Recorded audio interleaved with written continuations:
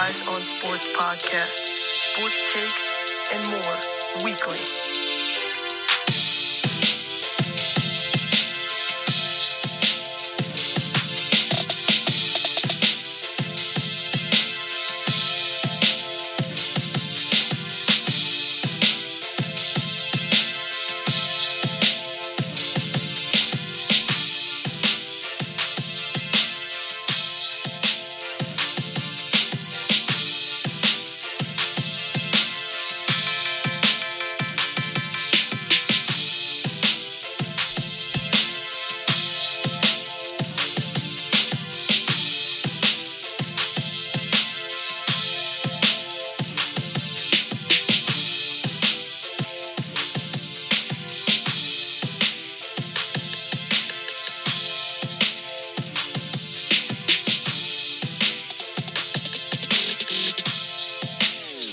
Hey guys, what is up and welcome back to the show.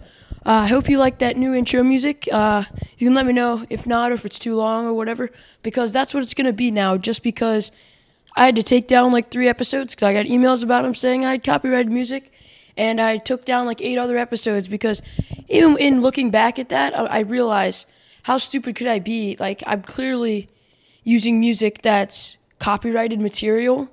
A lot of my episodes used like some royalty-free music, or some like my early first year podcasting didn't really use much music at all except the stuff that was on Anchor. But hopefully that's good. I made that myself.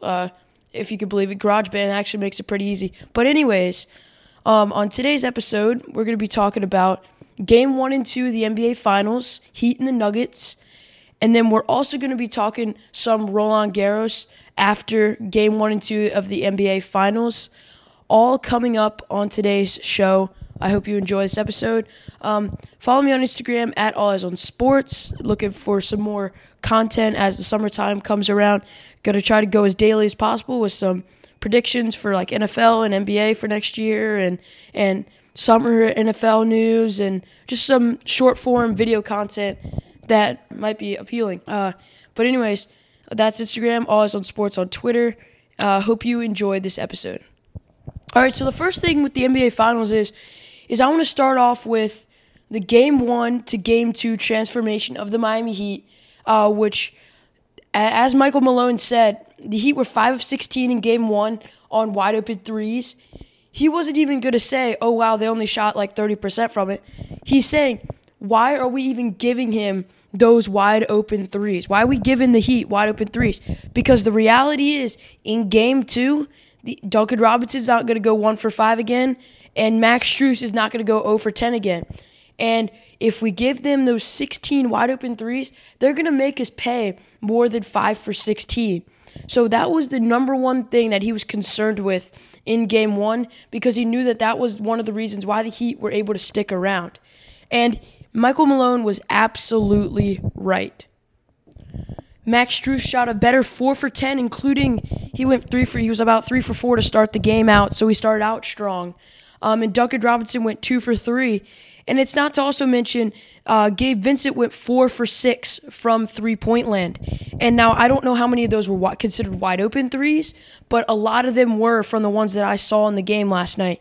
So that was another issue again. I remember Michael Malone, after Game 2, he was complaining yet again over the defense of his Nuggets, and just especially on those wide open threes. And another thing that the Heat were piling the pressure on from three is they got is fourth quarter, I think, third quarter or fourth quarter, the fouls piled up for the Nuggets, and that really, really hurt them. Going like in the second half, especially, I think it was more in the fourth quarter. They got fouled on multiple three. They fouled the Heat on 2 or 3 3-pointers. So they got 6 or 9 free shots at the line. But really, it was the same game. It was essentially the same game. The difference was the Heat were shooting much better from beyond the arc. In this game they shot 48% from 3, 17 for 35. But in Game 1, they were 13 for 39, so that's a 15% difference. They made 4 more three-pointers on 4 less attempts. 48% as a team is good. The Heat have been able to do that this entire playoffs, and that is what it was essentially the same game. If the Heat made the same amount of three-pointers in the last game, then the Heat would have won game 1 as well. So I think that's what Michael Malone was concerned about, and the Heat gave it to him, and the Heat made those concerns come true. And so they win the game by 3, and just the Nuggets, I think the most important thing for the Heat, again, another thing that kept them in it was you're not going to be able to limit Nikola Jokic completely. That is something that is impossible. That is something that is not possible. It's never going to be done fully. You're never going to be able to limit all the rebounding, the assists, and most importantly, the assists and the points. They let him get 41 points, but they also held him to 4 assists and 3 turnovers. That is humongous. He had 10 assists, I believe, after the first quarter in the last game, and he finished the game with 14. He had an emphasis on passing. The Heat let him score this game, and that shut him down. The Heat made the other guys create and didn't, because Jokic is the best passer in the league. He's probably the best player in the world. He is. But what sets him apart, especially as a center, he's so big and tall, he can shoot, but he can also pass like no one else can in the NBA. So the Heat decided we're going to limit his passing. We're going to maybe give up a few more points, but we're going to limit his passing. And that's exactly what they did, because the Nuggets don't play as well if he's not passing like he normally does. The Nuggets had a little bit more trouble with wide open shots because Jokic wasn't able to create as much, because that is clearly something that the Heat put a point of emphasis on, and it worked in this game too. So what's the difference between these two games is the Heat made adjustments. The Nuggets, I'm sure they made adjustments because of how much Malone was talking about it, but they just did not do it. The effort increased for the Heat. The shooting got better for the Heat, but the Nuggets stuck with the same thing. The Heat just cut out part of Jokic's game. They can't do it all, but they cut out part of it, and they shot the ball much better. The Nuggets seemed to play a similar game, and they didn't really seem to change much, and that allowed the Heat to take game 2. It just, at the end of the day, it just seemed like better game planning for Miami for game 2 and better execution of that game plan. Because if you look back at game 1 again, the 5 for 16 on open threes, they only lost the game by 11. If they made 3 more of those, the momentum would have changed. It would have only been a 2-point loss, but the momentum would have changed because it would have been much closer down the stretch. The Heat ran out of time. When they started hitting some shots, they ran out of time.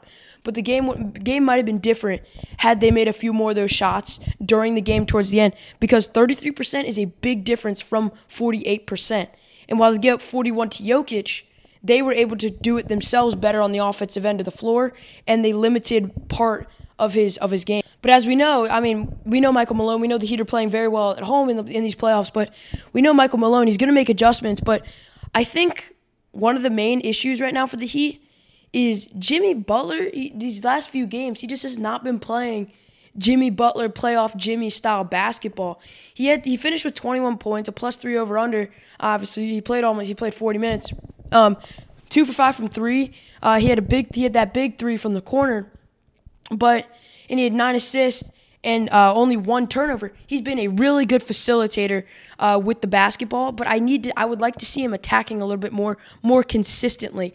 Now, it worked last game. The 9 assists was great. The Heat were shooting better overall, but I think that if they want to sustain, I think 49% is really, really good from 3, but can the Heat do that 3 or 4 more games?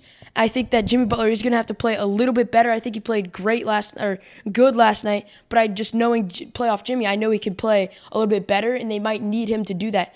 But if anything for the Heat, we know he's going to step up in those big moments, which he has done, especially like even in that game 6 they lost to the Celtics, he still stepped up when he wasn't playing good.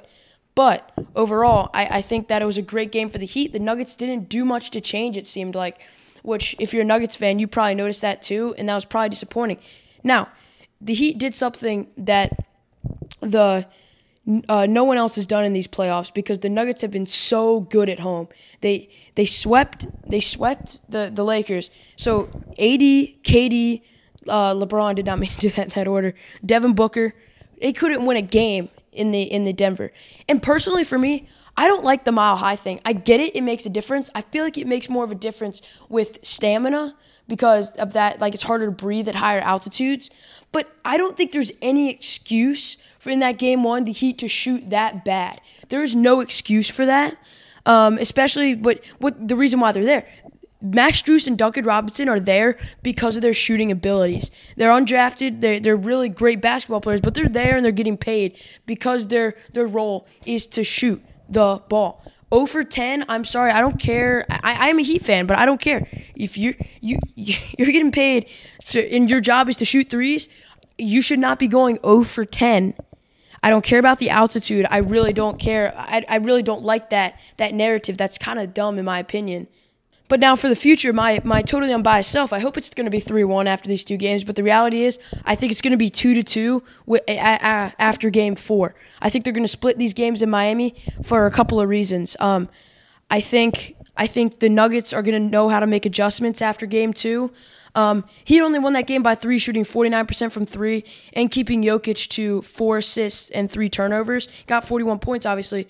But this Nuggets team is way too good for I think that Game 2 to happen again. I think the Heat played obviously an amazing game. But another really important thing is Tyler Hero, whether he plays in Game 3 or not, we don't know. He's listed as a game time decision currently for Wednesday's game. I think it's on Wednesday. Let me see. Yeah, 6-7. Yeah, Wednesday. Wednesday at 8:30. He's a game time decision. But so whether or not he plays will be we'll have to know by the time the game starts. But I think it's going to be 2-2 for a couple of reasons. I think it might take some time for Tyler Hero. It might take him a game. Obviously, we know how good he is. 6th man of the year, 20 points a game. But I think that'll only propel this Heat offense forward. So I think he can be a really big difference maker on whether or not they win the series. I think that the Heat, the way they've been playing, if they put up the same performance again, if they shoot 49% and either eliminate Jokic's points or Jokic's assist to turnovers or total assist numbers, then they're definitely going to win the game, because even the Nuggets, when they caught fire, the Heat just seemed to know how to slow them down again. But I think that them getting Tyler Hero back is going to be a huge. It's going to be a huge advantage for them for the next couple of games and for the rest of the series. But so I think it's going to be 2-1 Miami. I think the Heat are going to win a close one, like similar score. I think it's going to be 114, 111 for the Miami Heat in Game 3. And then in Game 4, I think it's going to be 117, 112 for the Nuggets. But I think what's most important with Tyler Hero coming back is the consistency. It just adds that extra layer of protection for the Miami Heat if someone else isn't shooting well, but you have another guy that we know can shoot really well. And he's going to be able to start his playoffs back again on his home floor with a Heat team that's obviously playing really well. It's 1-1 in the NBA Finals as an 8 seed. But I think that he's going to be someone who's going to add that extra layer of protection. But just the thing is, at the end of the day, this Nuggets team is overall better than the Miami Heat. And so, because the Heat are playing way too good for it to not go 6 or 7 games. So that's really why. So it's going to be 2-2 after Miami. And I do believe it's going to go to a Game 7. I'm not going to predict who's going to win Game 7 right now, but that's the prediction. It's going to be someone in 7.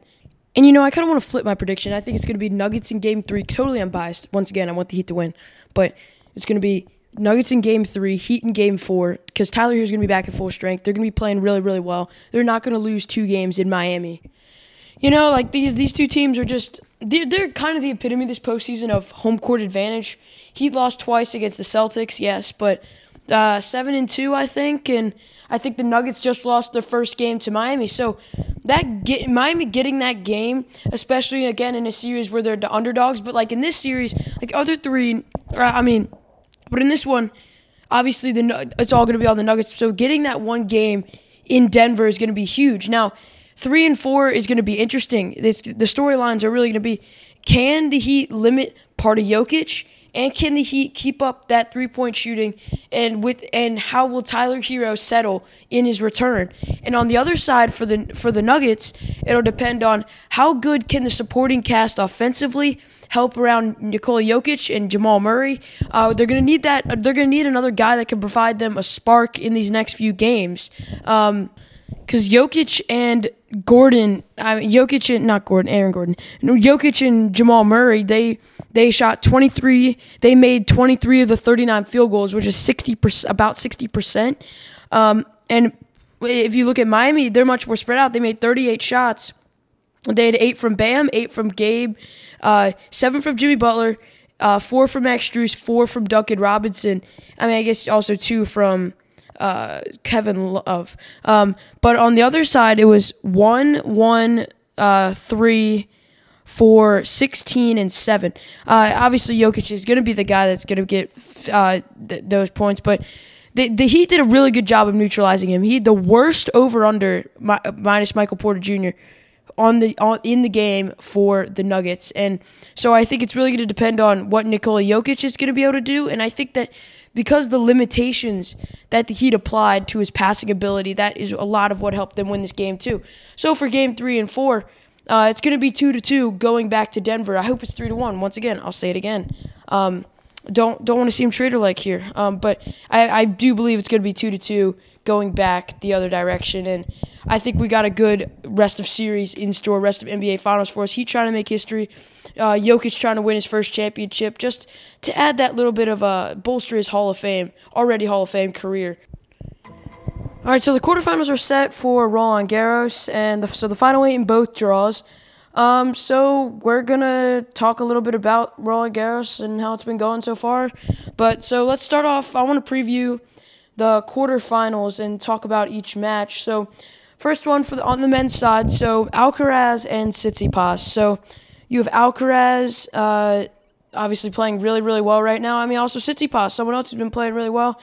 Took out Offner, who's been playing very, very well in straight sets, even bageling him in the third. But I believe that Alcaraz is going to win this match because it's clay. I think that he kind of has the mental edge in 3 out of 5s a little bit over Tsitsipas does, at least based off the past. And I think that he's going to trek a little bit forward. He's going to be the last hope, in my opinion, to beat Djokovic, which leads to our next one. Djokovic, he's wanting this tournament. He knows that this is his only opportunity, or I'm not sure he thinks that, but in reality, this is his only other opportunity to win because Nadal's not playing, because he's not getting. I know he got past him a couple years ago, but that was he's only done it twice. Nadal's won it like 14 times, so he knows this is a prime opportunity to win another Roland Garros, and so he's gonna know that. He's gonna get through Khachanov, I believe. Let's go with 4. We're gonna go with Khachanov losing in 4, Alcaraz winning in 4. Rune and Ruud. Now this is interesting. Ruud is 4-1 against Holger Rune. I don't think Ruud will fall for Rune. Y'all are going to be so confused if you're listening to this. Ruud and Rune. All right, so Ruud beat Jari today in straights, came back in a couple of those sets, won in straights. Ruud's a guy that he didn't have a great lead up to this tournament, the last couple of tournaments leading in. And so people kind of left him under the radar. But here he is in the quarterfinals playing Rune, who is coming off a win against Cerundolo, which is a match that he almost let slip away from him. He was up 5-4. He was serving for it, and he almost let it slip away. Cerundolo broke him and held, and then Rune took it to a tiebreaker. It was 7-all, and Rune won 3 points in a row to move on. So now Ruud and Rune, and Ruud's coming off beating a guy in straights that won the Geneva Open coming into this tournament. So a guy who's been playing really, really well. So Ruud or Rune? I'm going to say Holger and Casper now because I know that's going to be confusing. All right, Holger or Casper? So I think that Rune is going to be – okay, I already broke my own rule. Holger is going to be tired from that last match. I think that because he's a lot younger, he's less experienced. He's obviously really good. He's already up to the 6th seed, but less experienced. He's younger. I think Casper's in better shape than he is, especially coming off it was close 3 sets, but it was 3 sets versus 5, where 4 out of the 6 sets were relatively close or very close. 2 of them 7-6, and having to do that 10-point tiebreaker. But obviously Holger should be able to recover. But Casper has the 4-1 match lead on Holger, and I don't think that Casper's going to let Holger get into his head because, I like Holger Rune, but I just don't like the medical timeouts that he takes, because the medical timeouts that he takes, some of them, most of them, I don't believe are legit. And so I don't think Casper will fall for that. I think that won't really mess with Casper very much. And so I think Casper's going to get through in 5 sets over Holger Rune. And then finally, Etcheverry versus Zverev. Zverev is a guy that I thought he might lose to Dimitrov today because of how well Dimitrov has been playing. He's been coming alive recently. But no, Zverev's destroyed him. French Open back from that injury last year against Nadal. And he's playing really, really good tennis. Etcheverry, another guy playing really, really good tennis. Won against Nishioka today in what was a weird match. It was 7-6 in the first set. 10-8 was the tiebreaker. Nishioka would win one more game. Now, I didn't watch any of the match. I don't know if Nishioka was hurting somewhere or anything. But 0-1, if he stood out there that whole time, he probably was pretty healthy and still able to play. Etcheverry, breakthrough season so far. He's been playing really, really well, and now into a quarterfinal of a major. So, does he have enough to beat Zverev, though? I don't think so, because every single time I've doubted Zverev because he's coming back from injury and that type of thing and hasn't played as much, he's proved me wrong. Because I was talking to my brother, he's like, should I bet on Dimitrov today? I was like, I think Dimitrov might be a pretty good. It might be it's a wild take, but I think that Dimitrov has a good chance of beating Zverev. And then Zverev comes in, wins 1-4 and 3 in a set where he was down 4-2 in the second, pulls it out, doesn't lose another game, and then would win the third set 6-3. So, he's been playing really good. Also knocked out Tiafoe, 2 tight sets as well that he was able to pull out. And so he really doesn't really seem like he missed much time at all, even though he really did. He's back. He's performed well in the big moments. Obviously, he's been in the big moments before. He's been highly as ranked number 3, so we knew he could perform those big moments. It was just a question, because coming back from injury, first major back from injury, I don't think he played Australia. So every single time he's proved me wrong. So in this case, I'm going to have to go Zverev in 3. Honestly, Zverev in 3. So those are the quarterfinals for you. So Alcaraz is going to beat Tsitsipas, playing really well on clay right now. Looking for a second major. Djokovic over Khachanov in 4. Casper over Holger in, 5? Yes, 5. I agree with 5. I think that Holger's gotten better since the last few times that they've played, but I still think that Casper is playing really, really well now all of a sudden. Again, didn't have a great lead-up, but is now having a great tournament all of a sudden. And, I wouldn't even say all of a sudden. Yes, all of a sudden just because he hadn't played well before, but I think he's riding a lot of momentum at the moment. And then Zverev over Etcheverry in 3 sets. Zverev keeps coming back and proving me wrong, so I'm going to have to go Zverev. Over on the women's side now, you got, so to start off with here, I'm going to go from the bottom this time. So Svitolina and Sabalenka. Sabalenka coming off a 6-4 win against Stevens. Stevens been playing well, obviously someone that's really up and down, but in this particular tournament, playing really well, and was down 5-0 in that first set, forced a tiebreaker, but Sabalenka at the end of the day won the second set. It was a tight, good match. I remember sitting there watching, I'm like, what am I watching this for? This is boring. Like 5-0, and then I guess Stevens held, she gave a fist pump, and then I guess she didn't give up the set. Came back, still lost it, but it turned out to be a interesting and topsy-turvy match, which was, at the end of the day, fun to watch. But anyways, and Svitolina, just coming off being the 9th seed, she's unseeded, obviously, but she's playing like she was before she had her kid. I don't really see any flaws. Kasatkina winning that in straights, that's impressive. But at the end of the day, will Sabalenka be too much for Svitolina? I don't think so. I think Sabalenka is playing the best clay Roland Garros I think she's ever played so far. Because obviously her best strength is her power, but with clay it can be neutralized a little bit. But I think she's overcome that. There's no serve problems anymore, obviously, that they talked about all of last year. And so what do we have for this match? I think Svitolina is going to be her biggest test. But, I mean, I want to say Svitolina is going to win, but at the end of the day, just the way that Sabalenka's been playing, I'm going to have to put Sabalenka in a tight 3 sets. And I mean a tight 3 sets. And if Svitolina comes out on top, it would be no surprise to me at all. And then secondly, you have Muchova and Pavlyuchenkova, two players that were definitely not expected to be here, that I didn't expect to be here. Muchova beat Begu in the third round, and Pavlyuchenkova beat a Mertens that destroyed Pegula.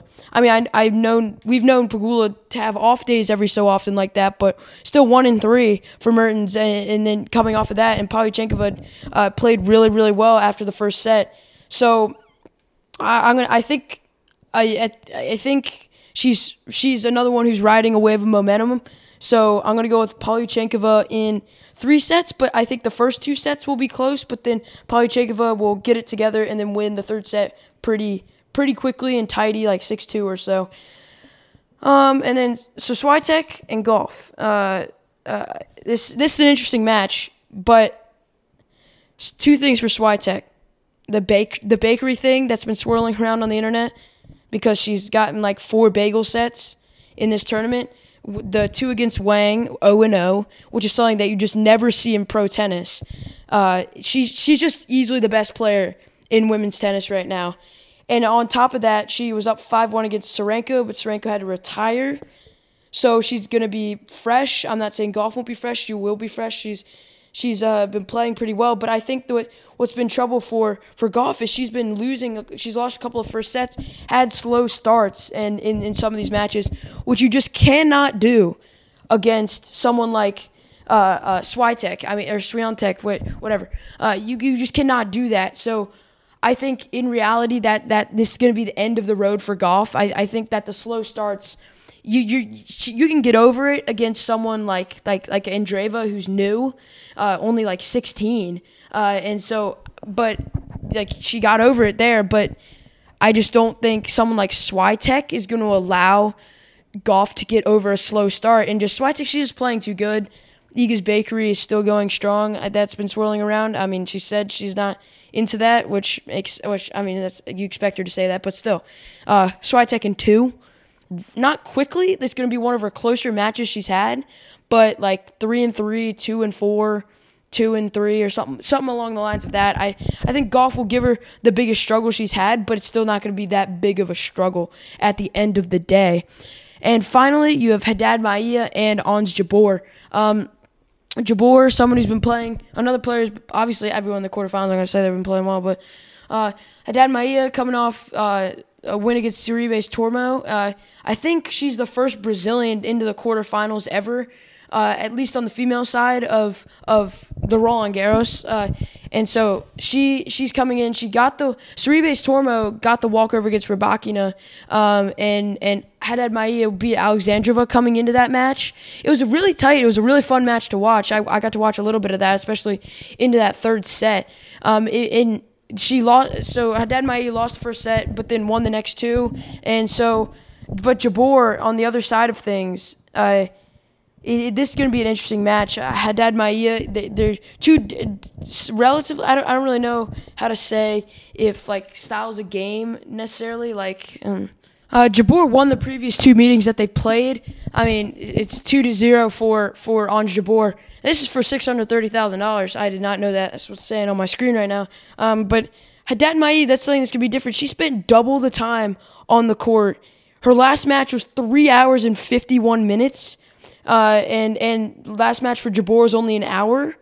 And Jabeur spent 5 hours and 36 minutes on the court to Haddad Maia's 10 hours and 26 minutes on the court. So that could make a difference.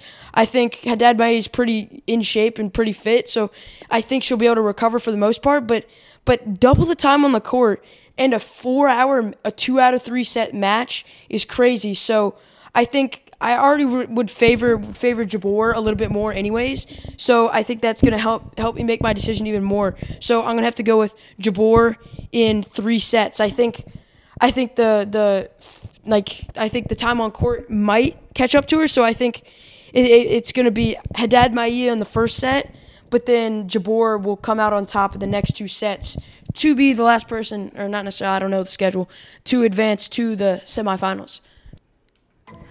Yeah, but anyways, those are my predictions for the French Open for both sides. Going forward, it's been a fun tournament so far. I like talking about the majors. But anyways, I hope you enjoyed that episode. I'm Preston Green. This is All Eyes on Sports. Follow me on Twitter and Instagram at All Eyes on Sports, and I will talk to you next time on the show.